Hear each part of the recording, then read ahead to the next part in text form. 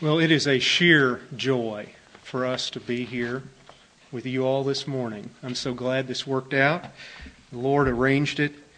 Lori and I rejoice in what the Lord is doing through this body of believers. It is exciting to us.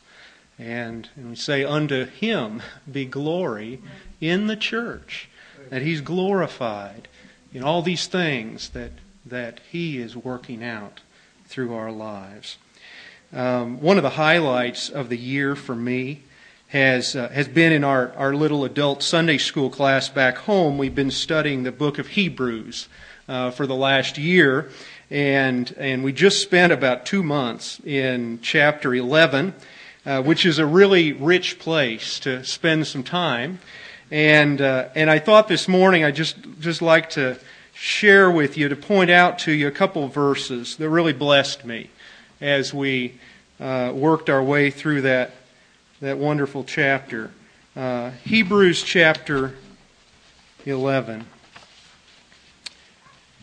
Let's first go to the Lord in another word of prayer. Heavenly Father, we do look to You in this hour. We look to You as our gracious supplier of all we need. We pray that You would minister to our hearts today. Everybody here has some needs. And we pray that You would meet our needs by the gracious help of the Holy Spirit.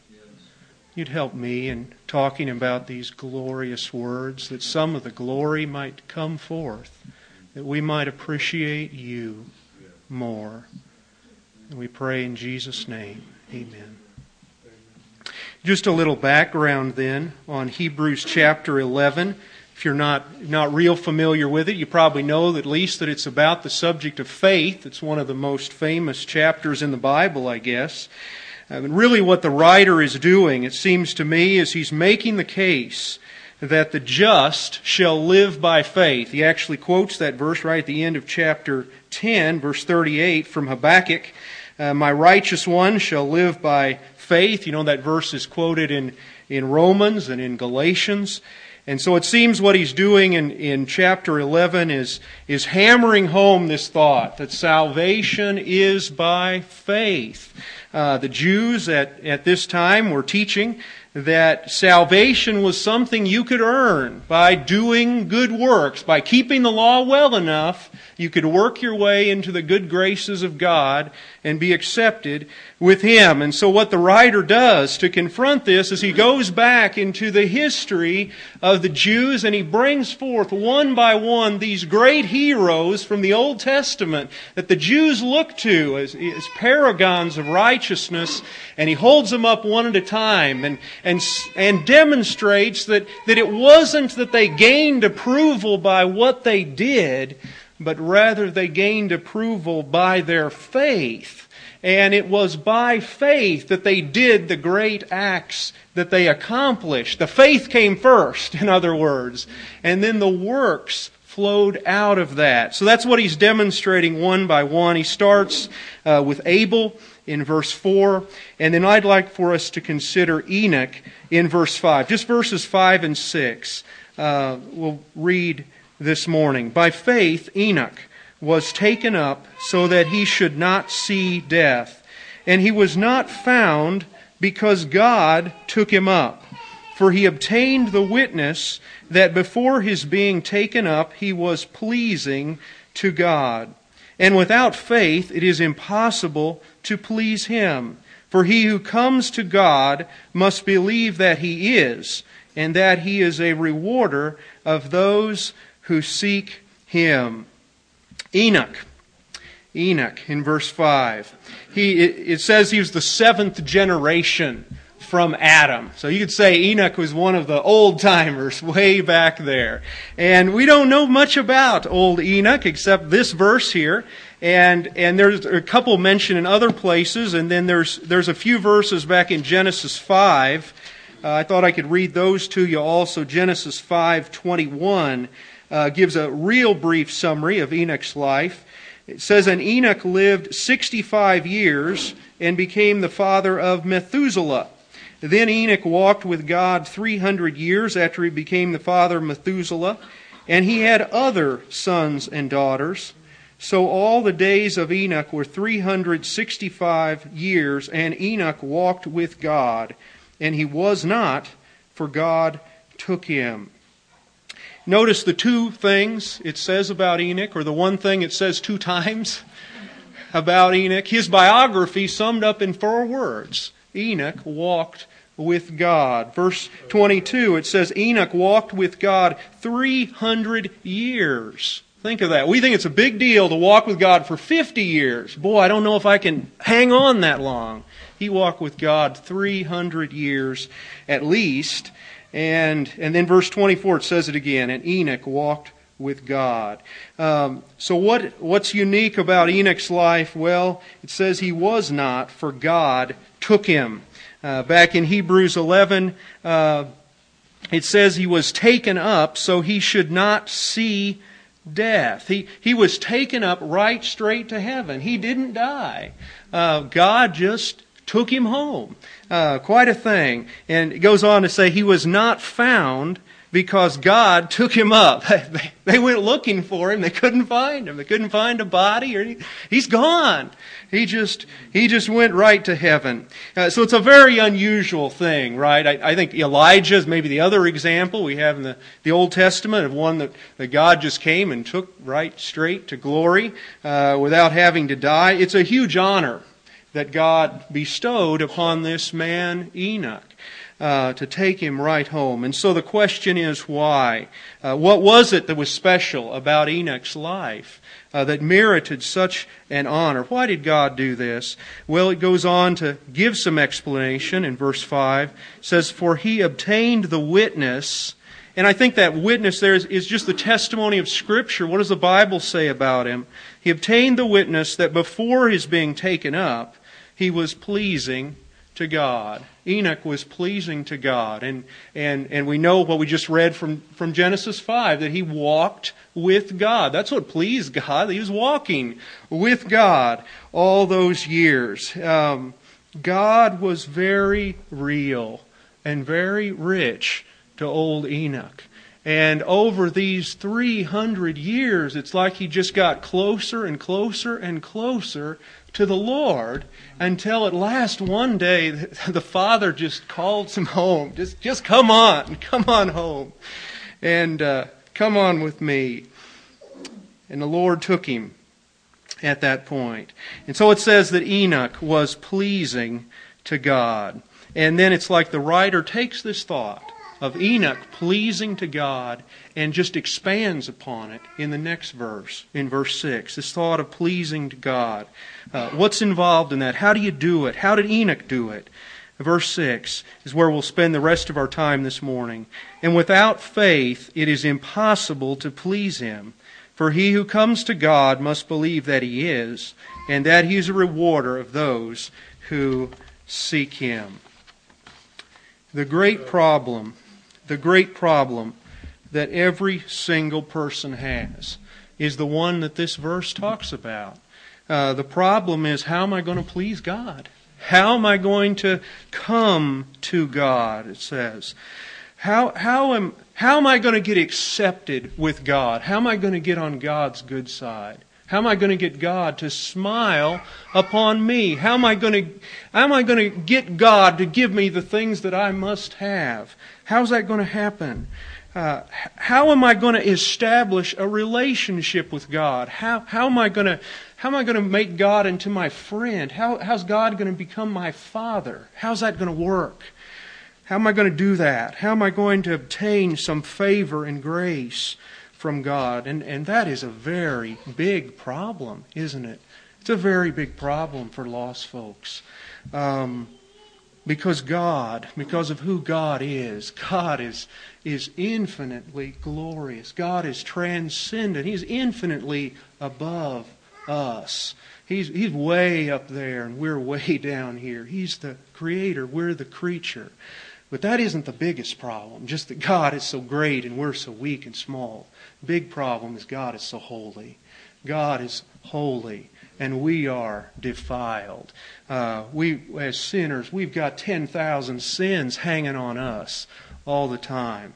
How am I, a sinner, going to come to God? How am I going to approach to Him? How am I going to please Him?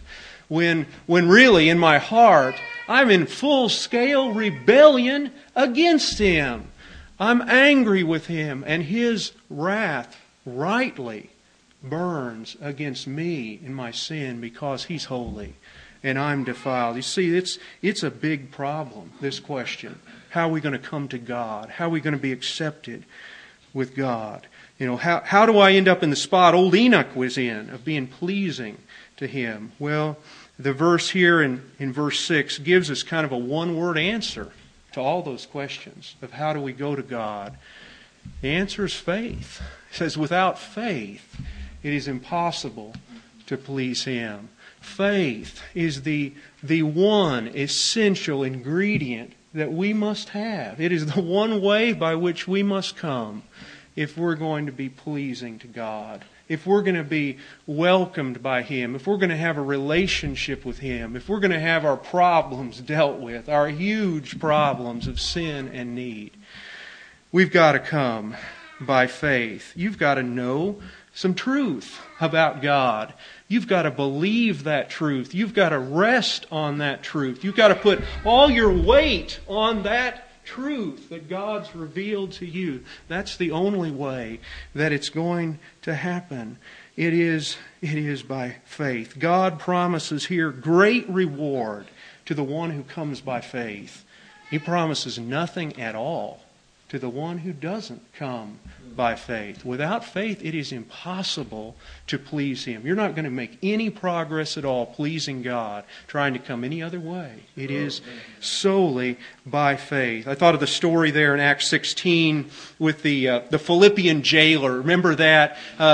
Paul and Silas are in prison, and God breaks open the prison with a big earthquake, and the jailer comes staggering out before them, saying, "Sirs, what must I do to be saved?" And their answer, believe on the Lord Jesus, and you will be saved. That's it. Believe.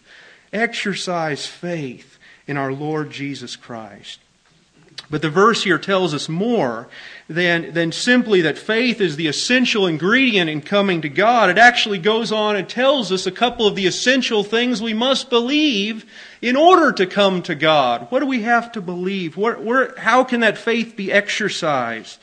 He says, he who comes to God must believe first that He is. Must believe that He is. It's a belief in the existence of the true God. Must believe that He is really there. That He is. Kind of reminds me of what God spoke to Moses back at the burning bush in the desert. Remember that? God has told Moses that He's going to go down to Egypt. He's going to lead the Israelites to freedom. And Moses says to God, well, who shall I tell them has sent me to do this? And God says, I am that I am. Just tell them that I am has sent you. He is the I am. That is His name. He's the God that is. The God who simply is. There's no beginning with Him. There's no ending with Him. There's no changing around in between. He simply is. He just simply exists in all the splendor of all of His attributes. He is our glorious, unchanging God, as He ever has been, ever will be. Believe that He is. But notice, it's not just a belief that there is some kind of God out there. It's not just some kind of God. You know, everybody in the world just about believes in some kind of God. Very few atheists in the world, percentage-wise. You run into a lot of them on campuses, I know, that claim that. But really, most people believe in some kind of God. Well, some kind of God doesn't get you there. It says, must believe that He is. It is Him. It is a certain God. It is the God of the Bible. It's the God of old Enoch. It's the God of Moses there in the burning bush. It's the God of Peter and Paul. It's the God of our Lord Jesus Christ. It's a God that exists in a Godhead, and that Jesus Christ is part of that Godhead, that He is fully divine. It is that God that we must believe in, must believe that He exists. Really believing that God is, it really means believing everything God reveals to us about Himself. That's the only way you can believe in the God of the Bible, is to believe all we're told about Him, all He's told us about Himself, all of His different attributes, His ways, how He is and how He works, that He is a God of justice and holiness and wrath. On the one hand, that He's a God of wisdom and goodness, that He's a God of great power, a God of infinite knowledge, a God who is unchanging, a God who is full of grace and mercy and patience and compassion, a God who is like this, that such a God as this really lives. He really exists. He's really watching. He's listening for you to come to Him. That's the first thing. We must believe that He is. And then the second thing he says is we must believe that He is a rewarder of those who seek Him.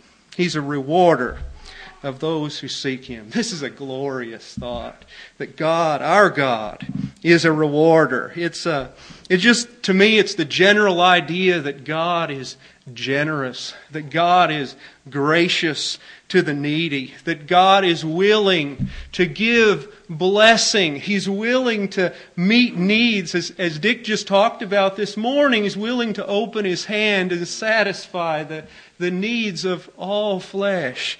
That our God is full of wonderful blessing, full of treasure, and willing to bestow it freely on those who simply come to Him and ask. That's what grace is, beloved. God, our rewarder.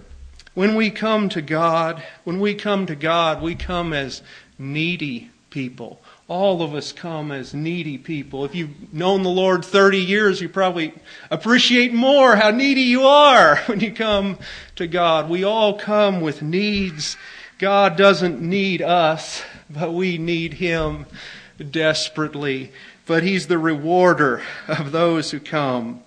I know I'm talking this morning to some number of you that are lost in your sins. And maybe some of you children, I don't know you all personally, but there ought to be a word for you. There ought to be a word of encouragement for you in this verse. And I hope you can see it this morning. Really, it's a roadmap, if you want to see it that way, a roadmap for coming to God. He says you can come by faith. Just believe. Just believe. Believe that God is, and that He's a rewarder of those who seek Him. And those rewards come to us entirely on the basis of the Lord Jesus Christ, the person and work of Christ. We get rewards entirely because of what Jesus has done, what He accomplished, that the Lord Jesus Christ took on flesh, that He dwelt among us, that He fully experienced the human experience in this world for all those years, that He suffered the persecution and ill treatment of men. At last that He laid down His life as a sinless, spotless sacrifice on the cross of Calvary, that He died in the place of sinners, that He rose from the dead as He had predicted, and with great power on the third day, that He appeared to many, that He ascended into heaven, that He ever lives to make intercession for us there as our high priest. It's this Jesus, it's His work that has merited all these rewards, all these treasures that we speak of, that God extends to those who simply come by faith. Faith in the Lord Jesus Christ and what He has done. Think of the reward. Think of the rewards there in the gospel. Think of all that's available in Christ just for coming by faith. Your sins, the Bible says, though your sins be as scarlet, they shall be as white as snow. You maybe sinned 1,000,000 times in your life, and in a moment, God wipes the slate clean. They're all gone. They're all paid for in Christ. And you're not just left with a blank slate, but God comes back and writes in the righteousness of Christ is imputed to your record. It's written into the books in your account. You stand before Him righteous. Not only that, but your old stony, sinful heart gets replaced. And gets replaced with a heart of flesh. For the first time, we love God. We have a desire for holiness. We have the ability to have substantial victory over sin and to be more and more and more like Christ. The Lord does that to us. It's part of His rewards, part of His treasure for those who seek Him. Oh, not only that, God, the Holy Spirit, God Himself comes to live inside our hearts. God draws that near to us, to live in us, to minister to us, to be our helper and our comforter and our encourager and our teacher throughout our whole life, to make us more and more like Christ. Think of these blessings, these treasures that are ours, these rewards that God bestows. Not only that, we have fellowship with the Lord. The Lord answers our prayers. The Lord meets our needs. All the promises in Christ, the Bible says, are yea and amen. They're yours. The answer is yes, yes, yes on all the promises of God. And really, it's not just that God gives treasures, but God Himself is the treasure. You have me. You have fellowship with the living God. We'll know Him. We'll walk with Him, not just in this life, but He'll take us to heaven with old Enoch. We'll be with God forever and ever one day. It's a glorious, glorious treasure, glorious reward that our God has to give. And it's all for free. He just offers it for free. He doesn't say, keep this big list of rules for 20 years and then we'll talk later.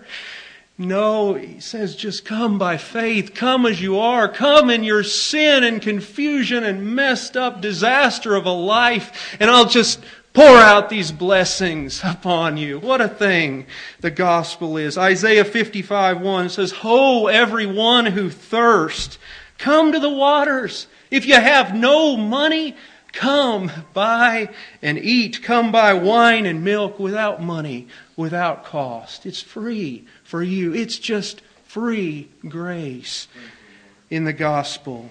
But now there's one word in the verse we can't pass over lightly, and that's this word seek.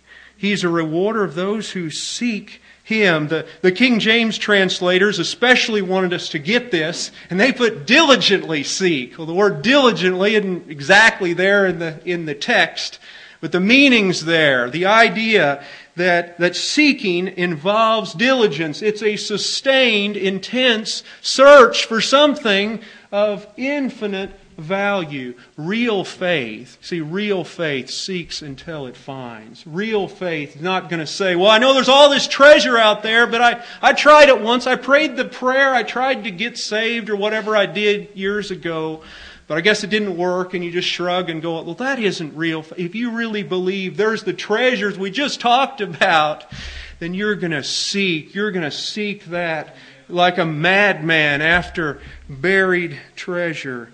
God's great rewards, they don't go to the lazy, casual sort of seeker. They're for the urgent seeker, even the desperate seeker. I remember Uncle Charles' message from several years ago. You probably remember it too, about the kingdom of heaven suffers violence, and violent men take it by force. The thought that it takes violence to get into the kingdom sometime. You have to be that serious, that desperate about seeking the Lord, about saying those are treasures, those are rewards I've got to have. And God's offering them to me, and I'm not going to quit till I'm sure I've laid hold of everything there is for me in the Lord Jesus Christ. And you know what? You think you can seek God like that? And God just never gives it to you. It just never happens. You think that's possible? No, it's not. He promises so clearly. Jeremiah 29, verse 13, he says, "You shall seek me, and you shall find me when you search for me with all your heart." You will seek me, and you will find me when you seek for me with all your heart. It's a promise to you if you don't know the Lord today. But I also think there's a real encouraging word here for those of us that are believers who do know the Lord here in verse 6. You see, it's not just that we come to God once when we're converted, but we come to God every single day, don't we? I mean, every time we pray, we're coming to God again. Every time you meet together for worship, we're coming to God. We're coming to the rewarder.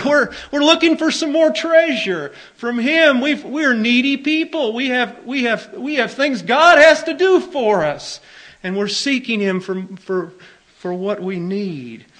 And we can walk closer and closer with Him like Enoch did, for those 300 years of getting closer and closer to God. We're on that same path, however many years God gives us, that we come to Him again and again. How do we approach God as Christians? When we come to Him, how do we do it? I think the answer is we do it the same way. We do it as the verse says. We come by faith. Without faith, it's impossible to please Him. We don't come to God by works. We're still coming by faith. We're still looking to the Lord Jesus Christ. We're not saying, God, you owe me this stuff because I've been real good this week. No, we're pleading the merits of Christ and saying, Lord, would you bless me because I'm your child, because Jesus died for my sins, because you've set your love upon me. Would you help me out here? We come by faith, pleading His promises. Really, as I've thought about it, seems like every spiritual battle in our lives comes down to a faith issue at some point, doesn't it? Isn't it? I mean, there's some truth there. God's told us something, and are we going to believe it? Are we going to hold on to the truth of God, or we're not? And that's where it gets won and lost, right there. Believing God. How is it in our prayer life? How is it in our prayer life, beloved? We come to God in prayer. I know we pray. Do we pray as one coming to God, the rewarder of those who seek Him? I mean, are we praying really expecting God to do stuff for us, to do these things that we ask for? Or are we just kind of going through the ritual of prayer making? Are we so tied up in our theology and the sovereignty of God and so forth, we've gotten to the fatalistic mentality. Well, God's going to do what He's going to do, and I'll do my praying here. I know I'm supposed to pray. It's probably therapeutic for me or whatever to do my prayers. You ever felt that way? That's I'm just going. No, God wants us to come by faith. God wants us to come with the expectation that He will answer our prayers, that He will do these things, that He will meet our needs out of His treasury, out of His riches of grace. He wants us to look to Him like that. He wants us to view Him as our rewarder, our giver, our supplier, our need meter. We shouldn't ever think it bothers God. It bothers Him for us to keep asking and keep seeking and keep knocking. No, it honors Him. That's what He wants. That's the role He wants to be in. The one who is constantly our Father, meeting the needs of His children. He wants it to work that way. It really insults Him when we're the other way. It insults Him when we don't really expect Him to do what we ask Him to do, when we're not expecting anything from Him. But He delights to bless us. And he really hates the pride that makes us so self-sufficient that we don't pray, or that we don't pray with expectation, or we don't pray with a sense of need, of this desperation, this seeking, this intensity. Lord, I need you in this thing. Lord, you must help in this matter right here. Beloved, God gives us so many promises. Think of the Bible old Enoch had. It wasn't much of a Bible, was it? I mean, I guess what he had were some oral traditions, some stories passed down to him. Maybe some things had been written down. I'm not sure. But he took what he had and he believed it. And he drew near to the Lord, and the Lord showed him more. The Lord brought him in closer, and he believed that. He walked in that light, and he exercised faith in that. And the Lord just took him further and further along in his walk with Him. And we've been blessed with so much, so many promises, so many things that should stimulate our faith, that should make us feel strong and confident when we come to the Lord. He's given us every possible encouragement to do this. He promises, He'll never leave us or forsake us. He promises that He'll supply all of our needs according to His riches in Christ Jesus. He promises He'll answer our prayers. How many verses are there that just these wide open invitations to pray and expect that He'll do things. He'll meet our needs. He promises to complete the work He began in us. That's wonderful. That takes in so much stuff. A whole process of sanctification. That He's working all things together for our good. I mean, we could go on all morning with the promises that God has given us. The rich treasury that He's just opened up to us. He says, just come, just seek me by faith, and you'll find that I'm the rewarder. I'm the rewarder. I'm the one that meets your needs. Believe. It says, believe that He is. Remind ourselves of who He is. That's a lot of the problem. We know all these things. We can list God's attributes. You know this. We just need to remind ourselves, it seems every day, of who He is, who our God is that we call upon. That He is, and that He is a rewarder of those who seek Him. Amen.